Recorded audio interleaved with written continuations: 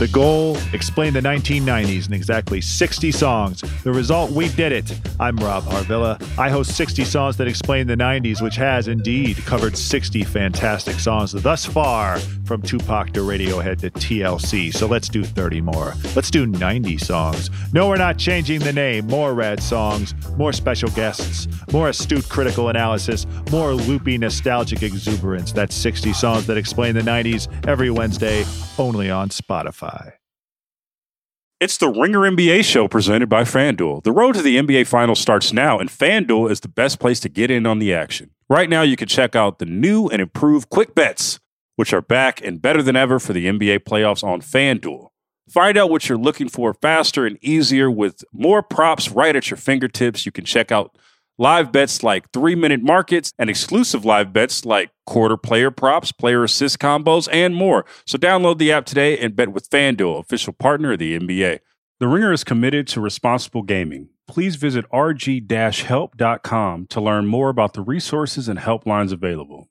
And listen to the end of the episode for additional details. Must be 21 years and older, 18 and older in D.C., and present in select states. Gambling problem? Call 1-800-GAMBLER or visit rg-help.com. This episode is supported by State Farm. Man, I remember when I first got into a car accident, it was pure frustration because I did not have State Farm. And now that I do have State Farm, it is an exclamation of pure joy. But the only words that you need to remember are, like a good neighbor, State Farm is there. State Farm has options to fit your unique insurance needs, meaning you can talk to your agent to choose the coverage you need, have coverage options to protect the things you value most, file a claim right on the State Farm mobile app, and even reach a real person when you need to talk to someone. Like a good neighbor, State Farm is there. Learn more at statefarm.com.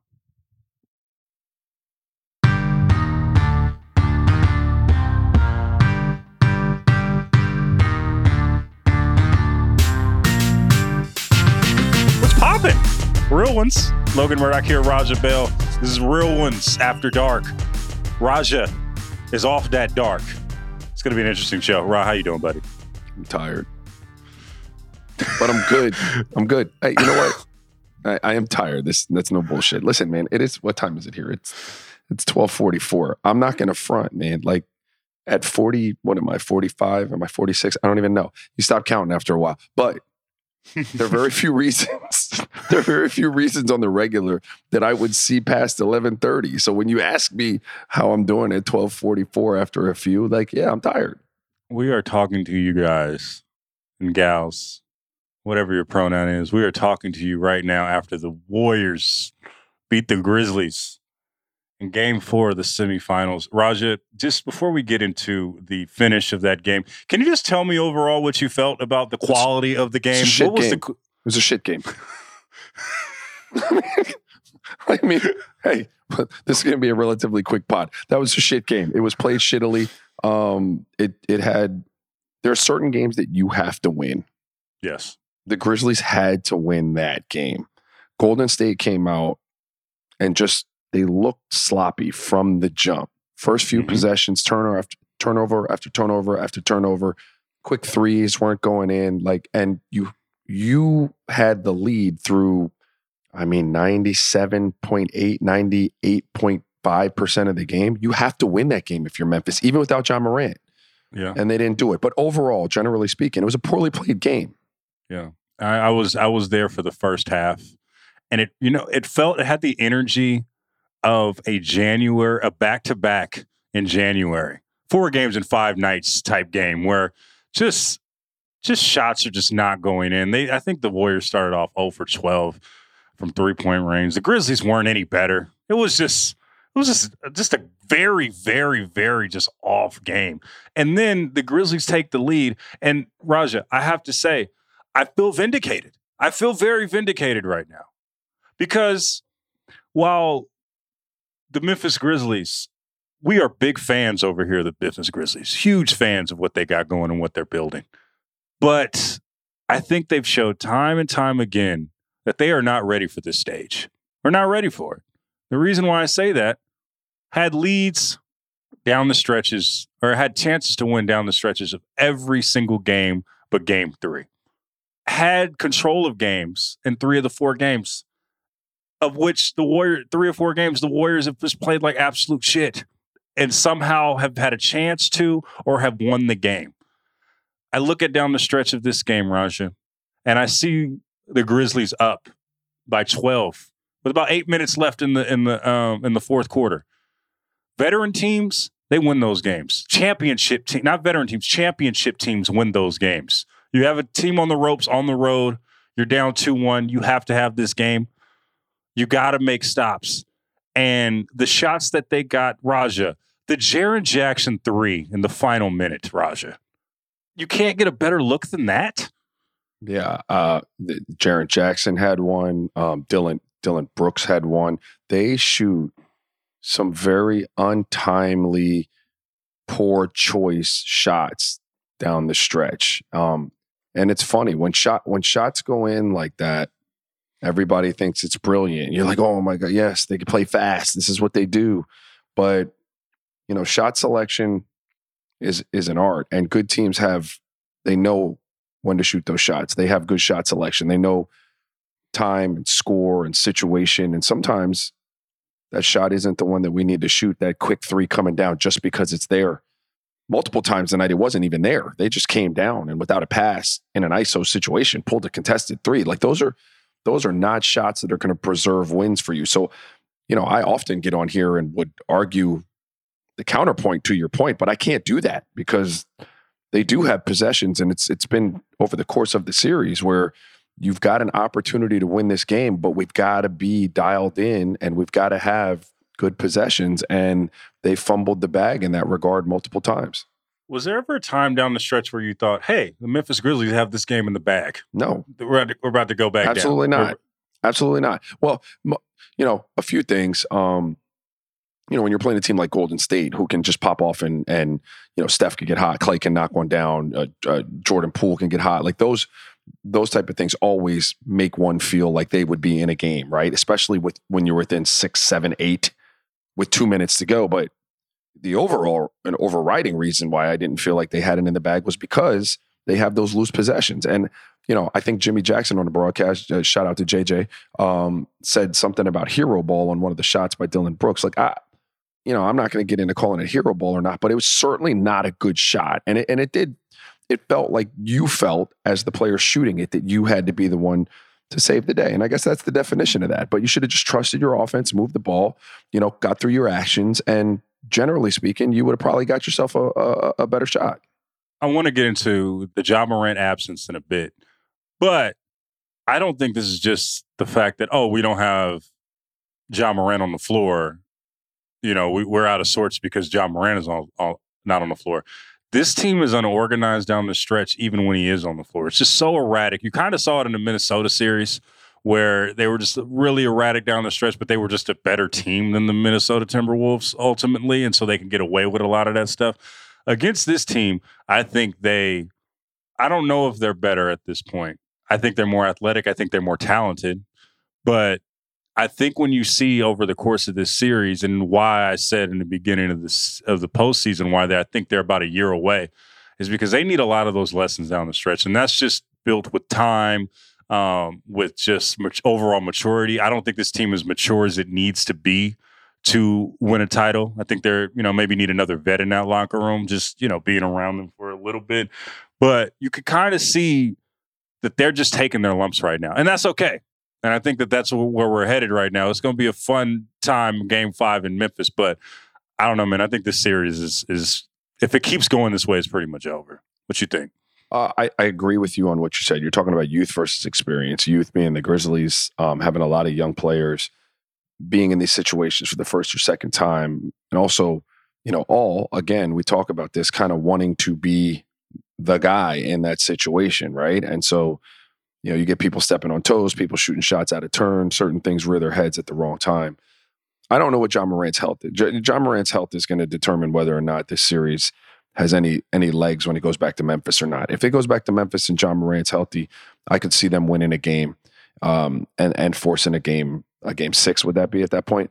But yep. But if he's not healthy, I imagine you're right. I imagine this is a 5-game series and Golden State figures out a way to pull it out. They played I don't mean any disrespect. I'm a huge Golden State fan. They played poorly. It was an ugly game. There were tons of turnovers, poor shooting. They just looked like they came out thinking that since John Morant wasn't there, this was going to be kind of cake. And they weren't as laser focused as they needed to be in that scenario. And they still got the dub. That's why I said Memphis, there are games you have to win. Memphis had to win that game. Here's another dirty little secret. The Warriors have played like shit all series. They played terrible all series. And they just made a couple. If you look at the totality of this series, they've been outplayed in a lot of stretches, other than game 3. Game 3 is the anomaly game, right? They everything clicked for that on that game. But if I look at most of the series, they have not played well. They have thrown the ball away so many times against this athletic Grizzlies defense, and it doesn't matter. Where do you see the Warriors right now? Even though that they're probably, that's an interesting question, right? What are the Warriors going to be? And we're going to talk about your Phoenix Suns later and who the Warriors would face if they go to the Western Conference Finals. But where do you see the Warriors right now? Yeah, that is a very interesting question. If the Warriors were to play loose with that ball the way they played throughout this series, they're not winning a championship. You can't do that. Sniffing. You're not. Yeah.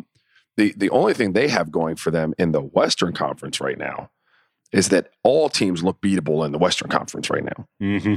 They all have real flaws, and we'll get into the Phoenix series, but you see them getting pushed by a team that, kudos to the Mavs and Sasha Mack for being a Mavs ride or die, I guess. But I didn't see the Mavs being able to push Phoenix like that. But that's what Golden State has going for them. They're not playing great. They're not turning the ball over. But the Western Conference teams that are still alive all seem to have kind of lost their mojo, so to speak, a little bit. So I think I want to get into this.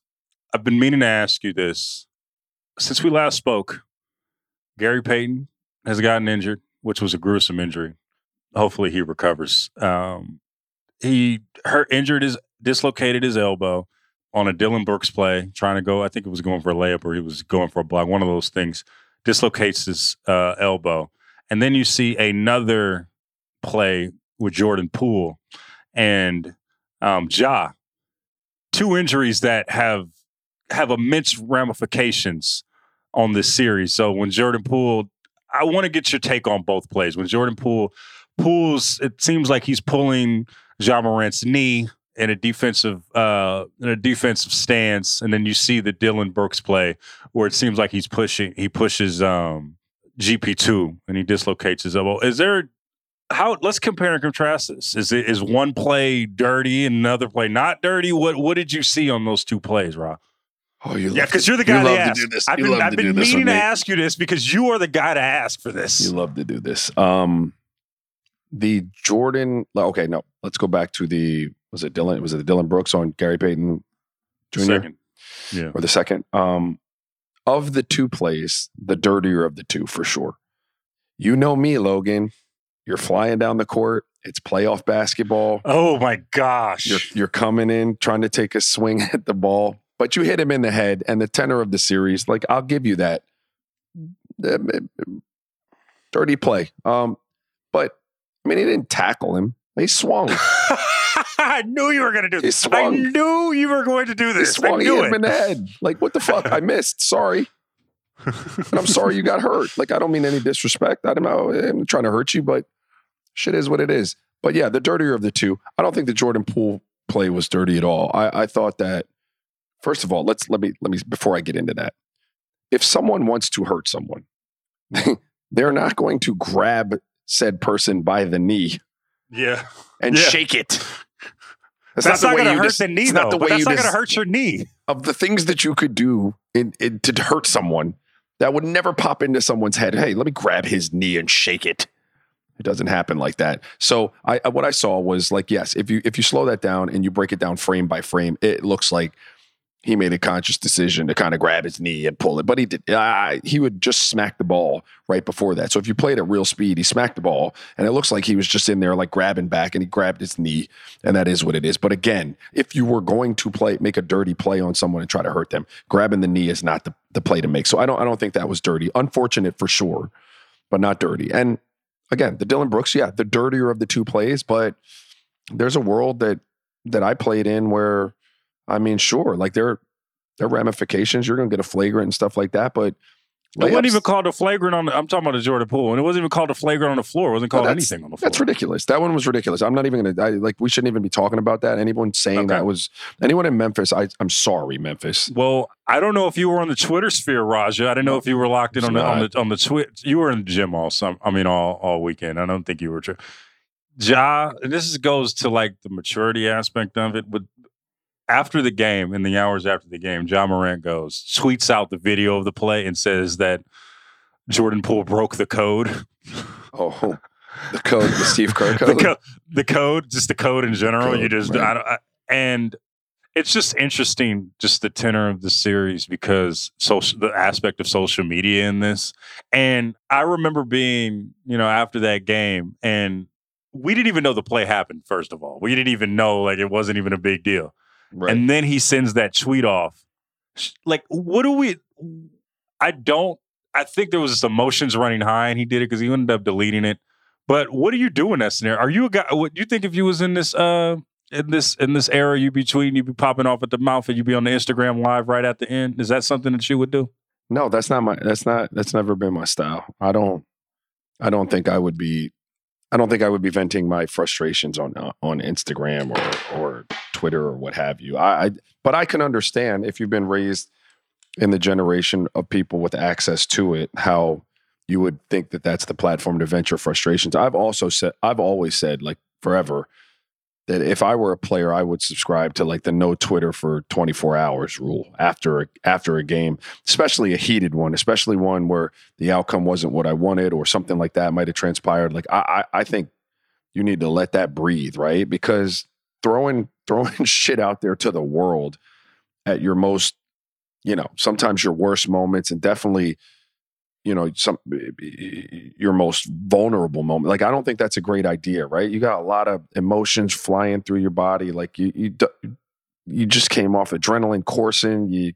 You're injured. You don't think you're going to play anymore. Do not reach for the phone and shoot out a tweet. Yeah. I still believe, and I think that the Grizzlies are going to be a team. I think they're learning a lot of hard lessons during this postseason. They need to supplement that core, though, Logan. They need to supplement that with they need some vets. Who do they need? Who do you think they would need? Like, what is the type of player they need on their team? Oh, the type of player. A Jay Crowder type of player. I'm not saying Jay Crowder as the name they need to go get, right? But like those type players that have been on playoff teams over and over again, right? Whatever position they decide that is, whether it's a big wing, a small wing, a backup PG, a big, I don't know. But they need those type of players, guys that can add to that experience level when you get into the playoffs, that calming influence in the locker room or in the huddle to help with the situations that we're talking about. They need more pieces like that. They got great young talent. Now it's time to figure out what pieces can work around some of that young talent to help expedite the maturing process. That's why if they look across the court and they see Steph and Draymond and Clay, if the Grizzlies were to do that, what they wouldn't see is the Andre Iguodala's, the Sean Livingston, and the David West that kind of made that happen. If they can get some guys like that into the locker room, they're going to be a force. Mm-hmm. But it just seems like just a whole bunch of just kids right now. And I think they'll be fine. This is going to be an important summer for them, though, for sure. If they take that next step. And I'm curious to see what they do, man. I'm not writing off the Grizzlies completely. Just, might not be their year. I really love them. Real ones. Let's take a quick break. And we're going to talk about someone we haven't talked about in a while. No sweat same game parlay each week. $20 in free bets if you don't win. The playoffs are heating up, and you can make every game feel like Game 7 on FanDuel Sportsbook, an official partner of the NBA. Throughout the playoffs, all customers can place a no-sweat same-game parlay each week. You'll get up to $20 in free bets if you don't win. FanDuel has so many ways to play, and best of all, when you do win, you'll get paid faster than a fast break. With the series tied up 2-2, I want to build a same-game parlay for the Heat 76ers game. We're at home in Miami, so I really feel like another big game from Jimmy Butler is on the horizon. I'm going going to take the Heat money line. And I'm going to go out on a limb and take Jimmy Butler to score 35 or more points. He had 40 in Game 4, so let's see if he can do it again. This has been a relatively low-scoring series, so I'm going to take the under on the away team points and the over on the home team total points. New to FanDuel? Just download the FanDuel Sportsbook app and sign up with promo code RINGERNBA. Once again, that's promo code RINGERNBA. And if you already have an account, you're all set to bet, no sweat. Either way, you'll get up to $20 in free bets if your same-game parlay during the playoffs doesn't win. FanDuel Sportsbook, an official partner of the NBA. 21 plus in select states. Refund issued as non-withdrawable free bets that expire 7 days after receipt. Max free bet $20 per week. Restrictions apply. See full terms at sportsbook.fanduel.com. Gambling problems? Call 1-800-GAMBLER or visit fanduel.com/RG. Colorado, Iowa, Michigan, New Jersey, Pennsylvania, Illinois, Virginia. 1-800-NEXT-STEP or text NEXT STEP to 53342 Arizona, 1-888-789-7777 or visit ccpg.org/chat, Connecticut, 1-800-9-WITH-IT, Indiana, 1-877-770-STOP, Louisiana, 1-877-8-HOPE-NY or text HOPE-NY to 467-369, New York. Tennessee Redline, 1-800-889-9789 Tennessee, 1-800-522-4700 in Wyoming, or visit www.1800gambler.net, West Virginia. And we are back. You know who we're going to talk about, Raja? Do you have a guess who we're going to talk about? No, you tell me, Logan. Who are we going to talk about? We're going to talk about Giannis. Oh, Giannis. Oh, okay. What was he third? Was he third in the MVP voting? Was that where he finished? Yeah. Jokic was my pick, and he's going to win the MVP. Are you cool with that, or are you? Is it? I mean, I'm all right. Jokic had a great year. Joel Embiid should have been the MVP. I'm not going to sit here and cry Jokic got about that Dirk MVP. Yeah, I'm not gonna beef. I know. Listen, analytically speaking, I get it. That's where it's at, and I'm not the most analytically driven person. I understand a lot of voters are into that, but I think Joel Embiid deserved the MVP. Sue me. Are you a guy? Okay, we're going to talk about Giannis in a second, but you brought up a big point right here. Are you a guy that is it eye test involved too? What goes into what is Embiid over? Because you kind of got a little in you right there when it came to analytics. What do you take into account when it's MVP? Well, they just don't tell the whole. They just don't tell the whole story. I mean, I'm an eye test plus analytics guy.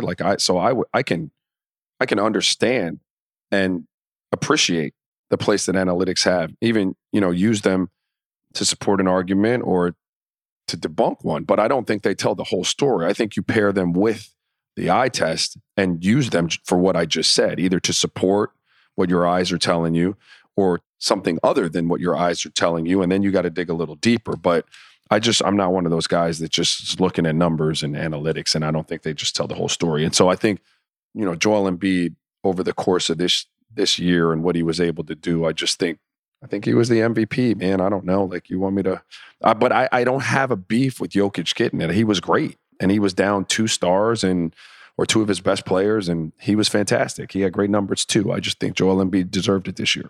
Well, Raja, I don't know if the MVP is an analytics award. I don't even know if it's an eye test award.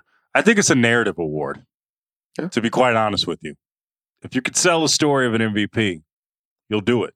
I think that we've seen that time and time again. You kind of know who's going to be the MVP based on, if you look at the coverage of the league, the MVP ladders of all publications, it kind of drives our perception of what an MVP is. And Jokic had that all season. It just is what it is. Now back to Giannis. I was watching the series when this series against this Bucks Celtics series is just a hard series to kind of get a gauge on, because the first game, I'm thinking, oh shit, the Bucks are going to sweep. They're going to win in 5. If you go back into the last episode of the podcast, we're basically saying, oh yeah, they're going to the next round. We'll see the Bucks in the Eastern Conference Finals. But Giannis had one great game, playing as good as he can throughout the series, but this Bucks team is always hard to figure out because you never know who that second star is going to be. And I know Chris Middleton is out, which means the onus to be a second. What I've learned this series is that Giannis just needs a second star. That's all he needs. He doesn't need enough. He doesn't need 2 stars. We don't need a big 3 in Milwaukee. He just needs a serviceable number 2. With Middleton out, there are some nights where he can just have a Giannis game and he can go get a game for you. But he needs help from his supporting cast, man. No, you're right, but that's not just Giannis. That's the Celtics, right? Like, it's either got to be Jason Tatum and Jaylen Brown, or on a night like tonight, it's got to be Jason Tatum and Al Horford giving you a 30 ball. Like, you have. Also, shout out Al Horford. Shout out to holding Al it down for the OGs, bro. 15-year vet. Absolutely, and this is just the opposite of the game we talked about a minute ago, where I said if you were Memphis, you had to win that game, and you didn't. If you're Boston, you got to win this game. Al Horford gives you a 30 ball, you got to win that, right? You get 30 from Jason Tatum and Al Horford, you got to figure out a way to win the game. And they did. And so I agree with you. This is a really hard one to put your finger on. And you hit the nail on the head with Chris Middleton. In his absence, it puts Drew Holiday in having to be a number 2. I love Drew Holiday. I've talked about that before. I think he's a really, really, really good player. I think he's an all-star. I don't believe him to be a true number 2 on a championship winning team because of his inconsistencies. He shoots some erratic shots. He is an interesting player for me to watch, Logan, because I will often, more so than a lot of other players, watch him come down and get into some kind of action that just looks like it's not within the flow of the offense. He just looks like he's out there on his own. You're like, oh shit, oh, okay, good bucket. Good for you. You know, like, oh, like it's just out of the blue. You're like, oh, okay. Yeah. And when it's working, it's great. And when it's not, you know, he's 5 for 22 tonight, and he gave him very little. He's great defensively, but they needed another option. When you're ISO like Giannis is, and like Drew Holiday is, and one of them is really inconsistent, then you need that third ISO scorer. And Chris Middleton is a bucket, and they don't have it. And so then the question becomes, where are you going to get it from? And I would contest that without Chris Middleton, they got to move the ball. And I know how stupid it sounds because Giannis is so dominant, but they got to move the ball. They got to move it. They got to get other people opportunities to play with Giannis. He's still going to get his. He's too good not to. But that ball's got to damn move. The Celtics are physical, man. They're there to fight. They got out rebounded tonight on the offensive glass for sure. But they were down there. They were digging out rebounds. They were boxing. They were physical. They were bodies on, and they got point production from 2 people. They got over 30 from 2 people. You're going to win that game, or you should. Hey, how you feel about the physicality in this postseason has been palpable. How have you felt about the physicality? I love it. It seems like it's back. It's not no soft shit. We're back. Just allow me to make this a running theme for the playoffs. Why does it only have to be the playoffs? I don't understand. You have to explain that to me. You have to explain to me why we can't see, like, I don't understand. I don't understand why the whistle has to change, and now we see this physical brand of basketball, and then through the course of 82, we're like, nah, everything's going to be a foul. We want the scoring up into the 130s per game. But I don't want the 130s, bro. I want to see some compelling basketball, bro. If that means 101 to 98, I'm cool with it. I don't need 140 to 135. Somebody thinks we need it because that's what we get. And maybe you're going to tell me, hey, man, we can't have them playing at this level of physicality over the course of 82 because there's going to be too many injuries. It's going to be too physically demanding on. And to that, I would say, okay, explain it to me. I appreciate it. But I just, I'm here for it. I like to see these boys banging. I like to see that old school shit. Yeah, they're getting after it. It's funny. You talking about Middleton, and I'll get to the Celtics in a second. You talking about Middleton and Holiday. In my eyes, this is no disrespect.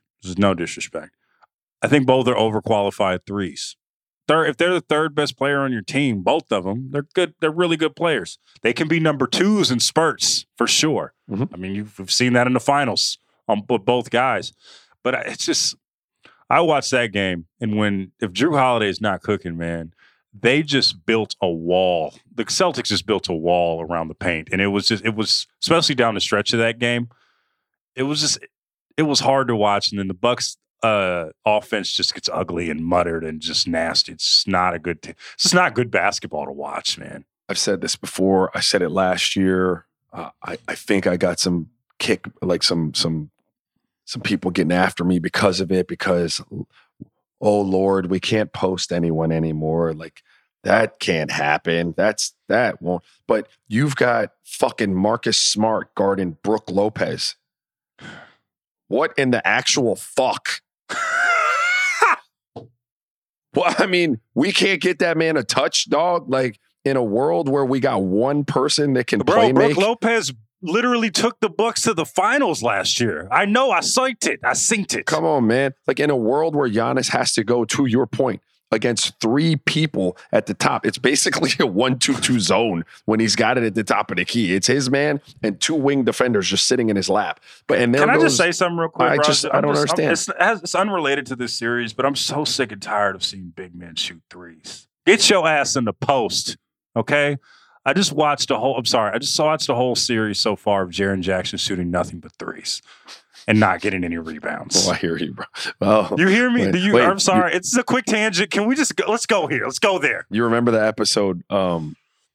We had Verno on in the episode, and I said that, and he got on me a little bit about that. But I'm with you, dog. I'm going to tell you another one. Verno. Lock in, Verno. Come on, lock in, dog. Just lock in. Get your ass in that paint, man. Hey, listen.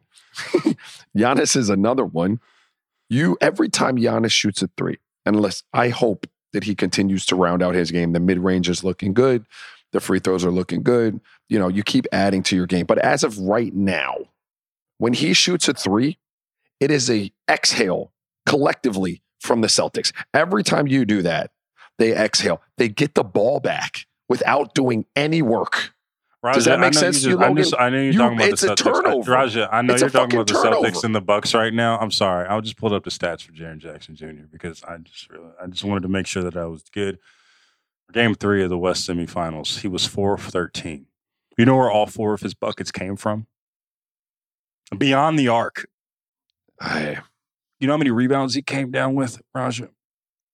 In the past 2 games, you know how many rebounds he's had combined? Over a course of 2 games? Over a course of 2 games. You know how many rebounds he's had combined? 8 rebounds. Raja.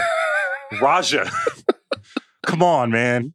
Raja. I'm sorry. We're going to talk about Giannis. I'm just sorry. Raja. Yeah, Giannis doesn't have those problems. Like Giannis had 15 of them. Like you're preaching to the choir. But what analytics people are going to tell you is that he is a great rim protector. Right? He's a great rim protector. And the reason he doesn't rebound is because of his ability to stretch the floor, create the space that John Morant and everyone else needs, and knock down the three at whatever percentage it is that he knocks down. And you and I are just going to have to live with that, apparently. The Warriors are a very small basketball team, and they've out-rebounded. I have to look at the last game or this game, but they've out-rebounded the Grizzlies every game in the series. I just think that it doesn't have to be feast or famine, right? And that's essentially what I'm saying. And let me go back to the Bucks. I'm not saying, brother. Thank you. I'm not saying that you take the ball out of Giannis's hands and not let him cook and not let him ISO. I'm saying that basketball is a game of flow, man. There are a lot of minutes in a basketball game. You know, Giannis is off the floor. Let's play through some of these people who have mismatches maybe on the post. With Boston doesn't have the size with Robert Williams out. Let's figure out how to kind of attack some of these switches. Again, we've got Marcus Smart on either Bobby Portis or Brook Lopez. I'm going to that. Like Giannis's man can double if Giannis is floating at the 3-point line. Just dive his big ass to the rim. Like we don't have to it doesn't have to be feast or famine. Rob, whatever happened to, I know we're in love with the motion offense. We love shooting. Whatever happened to fuck the play call? I see a mismatch. Everybody get out of the way. I'm going to throw it to him. What happened to that offense? Where did that go? Some teams still do it. Some teams still, I mean, I think you see Brooklyn a lot. Like when they get the switch they want, they'll put it, and KD's a prime example. He's probably best scorer on the planet, pure scorer on the planet, right? Mm-hmm. KD doesn't just have the ball at the top of the key, dancing on it, right? Like KD gets a lot of touches where he's able to score off of a live dribble, meaning like he hasn't used it yet. He's got you in that mid-post area or around that elbow. He can one dribble into a pull-up or get to the rim in one dribble. They were using Giannis like that a little bit in the last 2 games. I'd like to see them do more of that, but I'd also like to see him involve other people. So to answer your question, Logan, I don't know where it's going. Some teams still do it. But these teams with, all this spread out motion, we're rolling into it. We're all creators off the bounce. Like, it's just different for me. I'm not complaining about it in terms of the way the games change. I just think there's a time and a place, and especially in a 7-game series, when these mismatches just keep presenting themselves, where you have to figure out how to attack that, especially when you're missing a huge piece like Chris Middleton offensively. I have no gauge on this series. I had no idea what's going to happen. Raja, do you have any idea what's going to happen? I really don't. I feel like it could go 7, it could go 6. I have no clue what's going to happen in this series. I have no idea. I can make a case for both teams and why they should be 3-1 right now. Mm-hmm. So I don't know. Let's take a quick break, and it's time for predictions. This episode is brought to you by Arby's. It's 3 p.m. and dinner is still hours to come. Maybe lunch didn't quite hit the spot. That's where the new 2 for $5 chicken wraps from Arby's come in. Available in ranch, barbecue, and honey mustard. They're perfect for the afternoon snack attack or as an add-on to your meal. Arby's 2 for $5 chicken wraps are here for a limited time at participating locations. Visit an Arby's near you or order ahead on the Arby's app. This episode is supported by State Farm. Man, I remember when I first got into a car accident, it was pure frustration because I did not have State Farm. And now that I do have State Farm, it is an exclamation of pure joy. But the only words that you need to remember are, like a good neighbor, State Farm is there. State Farm has options to fit your unique insurance needs, meaning you can talk to your agent to choose the coverage you need, have coverage options to protect the things you value most, file a claim right on the State Farm mobile app, and even reach a real person when you need to talk to someone. Like a good neighbor, State Farm is there. Learn more at statefarm.com. And we are back. Let's get in the prediction bag, talk some of the Tuesday slates, doing the robot. We're here. We're here. First matchup of Tuesday night is game 5 of another series. I have no idea. I have no pulse on this series whatsoever. This is Sixers Heat. Oh. Tied 2-2. Joel Embiid is back. But you know who else is back, Raja? Tell him who's James back. Harden. James Harden. Guess who's back? Back again, James Harden. Do you trust this? Are you ready to? Are you trusting? Nope. Okay. But you know what I trust? I trust that James Harden changed the math for the Miami Heat defensively, and the space that's created by him offensively is going to allow not only James Harden but other people opportunity to eat a little easier than they were without him. I also trust that he has secured their defense in a way that it hadn't been secured in his absence. Like, he doesn't get the credit for being the defensive presence that he is, but he is a very good defender, in and around that rim as well, right? You talking about James Harden? No, I'm talking about Joel Embiid. Oh, okay, because okay, all right. My bad. Okay. You didn't. No, right. But I said Joel Embiid has changed the math for the Joel Embiid? for the Heat defensively, yes. And he's also fortified their defense. So while I don't know that James Harden is going to give you what he gave you, I think the math has changed on the Heat. Now, what I imagine is the Heat go home and they start to shoot the ball better. They've just shot it. I think they're the best shooting team in the NBA this year from 3 or something like that. I don't know. But they've been terrible over the last 2 games. They're going to shoot the ball better. So I think the Heat win the next game. Okay. I'm going to go with, you know what? Fuck that. Mm-mm. I have no rhyme or reason for this. I have none. I'm going to pick the Sixers. Oh. I'm going to pick the Sixers. James Harden redemption game. Another one in Miami. So if James Harden is going to be, he doesn't have to be that, but if he's close to that and Joel Embiid just steadily gives you the 24 and 12, yeah, I'm with you, but I don't know. I don't trust it yet. I got to see it again. All right, man. I want to talk about your Phoenix Suns, bro. Let's get right to it. Let's just get right into it. This is going to be a little discussion here. So I don't know how to read the Phoenix Suns because, especially in this series, and at times in the first round series, they have looked dominant. Like they are a machine, a force, and especially in the onset of this series, I thought they were going to sweep. I didn't think the Mavs had anything for them. Mikal Bridges was balling. Chris Paul was balling. Seemed like Devin Booker was back in the flow. And the Suns seem like when they're on, and there's no middle ground. What have you seen from the Suns, man? Chris Paul's played 2 shitty games. Yeah. And I mean, Chris Paul would tell you he played 2 shitty games. I firmly believe that Chris Paul will turn around and play a fantastic game going back to Phoenix. And I think it's not as simple as that, but that's a huge part of Phoenix not looking like themselves. It's just Chris Paul hasn't been good. Now Dallas has played really well around Luka.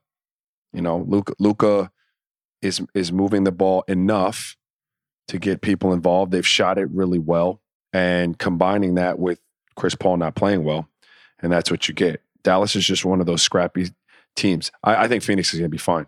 I have my eye on Chris Paul, Ra, because there are times where he plays brilliant, like he did in New Orleans to close out that series. Mm-hmm. There are other times where he reminds you that he's 37 years old. You know what I'm saying? Where there's times where in the first half of a playoff series, he is gassed. And I know he's gassed because he has his hands on his knees, not barely get to the locker room, but he's not. He's just not moving well. He's tired. He's there.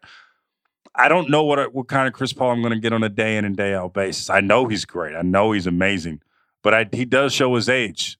I don't know if am I reading too into this? I mean, we're in the second round of the postseason. Yeah, man.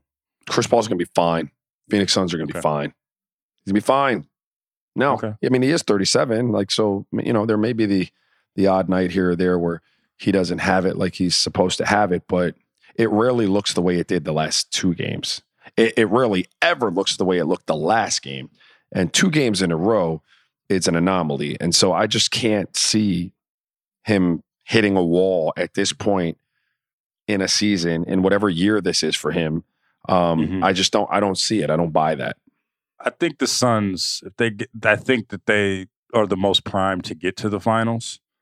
But what have you seen from Dallas? What have you seen from them going in these next 2 games? Because I think the last show, we pretty much thought that this was going to be a sweep, man. 5 games tops. What have you seen from Dallas?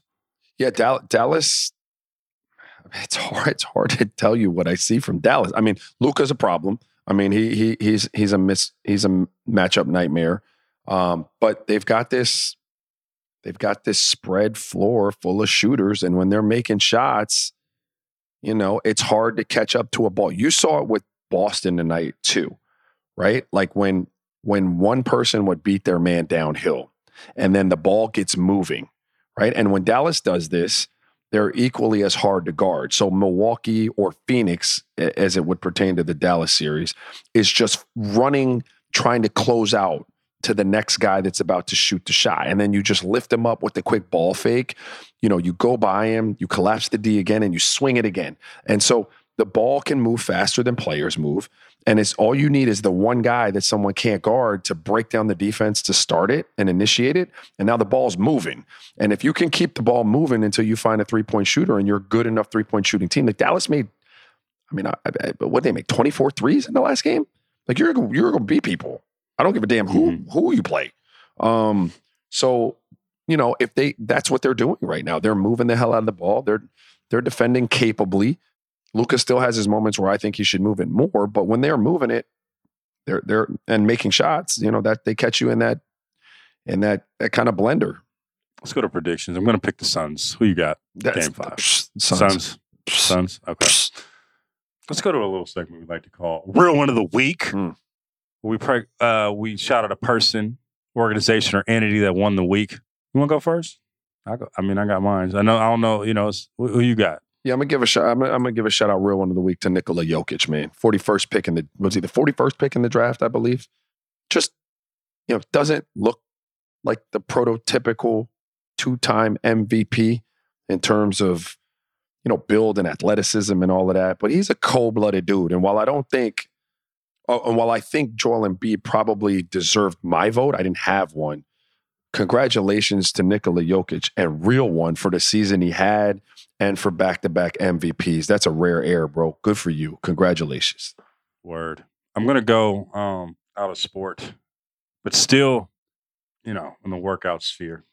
I'm going to go with Hannah Frankson from Peloton because, you know, Raja, I don't know if you know this, but I've just been a sad excuse for a person when it comes to working out over the last few months.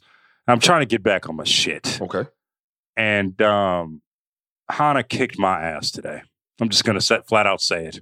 She did it. I did the Usher ride. It was actually jamming. It was jamming. You got to lock in. It was popping. Had the Usher ride, and yeah, I was tired. I was done. I was done after that. That was this morning, and I was laid out on the floor, and but shout out to Hannah. She always comes with. She's the type of trainer that will give you confidence through compliments, but while also kicking your ass. Yeah. I don't know if you know one of those instructors that's like, yo, you can do it. You can totally do it. Now I'm just going to push your whole body to the brink, but you can do it. I always appreciate the upbeat, positive, I'll kick your ass coach. Yes. So shout out to Hannah. Shout out to the Usher run on Peloton. I'm going to make that my real one of the week. And yeah, man, that's our little Monday show. Real Ones After Dark, baby. Catch us every Monday night during the postseason. Raja gonna have that yak. Rah, you got that yak? You gonna have that yak? No, I'm out now, dog. I'm out about to hit the bed, but I will have it next week. You gonna have that yak? Yes, I will. What you know about that yak? Spill that shit on my $100 suit. Bro, you got a T-shirt on, too. You got a suit on. It is 1:30 in the morning. Relax. Pinky. Hey. Come on, bro. Hey, man. All right, we got to go, man. Roger got some kids to wake up in the morning. Got a wake-up call. What time to wake-up call in the morning? 6:30, baby. We're talking about 5 hours. Let's get it. Wait, hold on. You thought we was going to leave before paying the bills? You must have been tripping. No. Come on, baby. All right, man. You catch us every Monday nights. But in the meantime, in between time, on that heme time, make sure you check out all the shows on the Ringer slate. It's The Answer. That is Group Chat. That is Weekends with Waz. That is A Mismatch. That is The Void. Fall the Void! With KLC. And then make sure you check out, a little show like we like to call Black Girl Songbook with who, Raja Bell? Ooh, town legend, Miss Danielle Smith. She was in the Bay this weekend doing a book sign. I got my book signed, Raja. Hey. She had a book. And we're going to keep the propaganda going because you knew we would. Make sure you also check out R2C2 with who? Raja Bell. The Crestside Clown, Vallejo legend, C.C. Sabathia. See y'all in a week. We're going to have that what? We're going to have that Brown After Dark. Holla.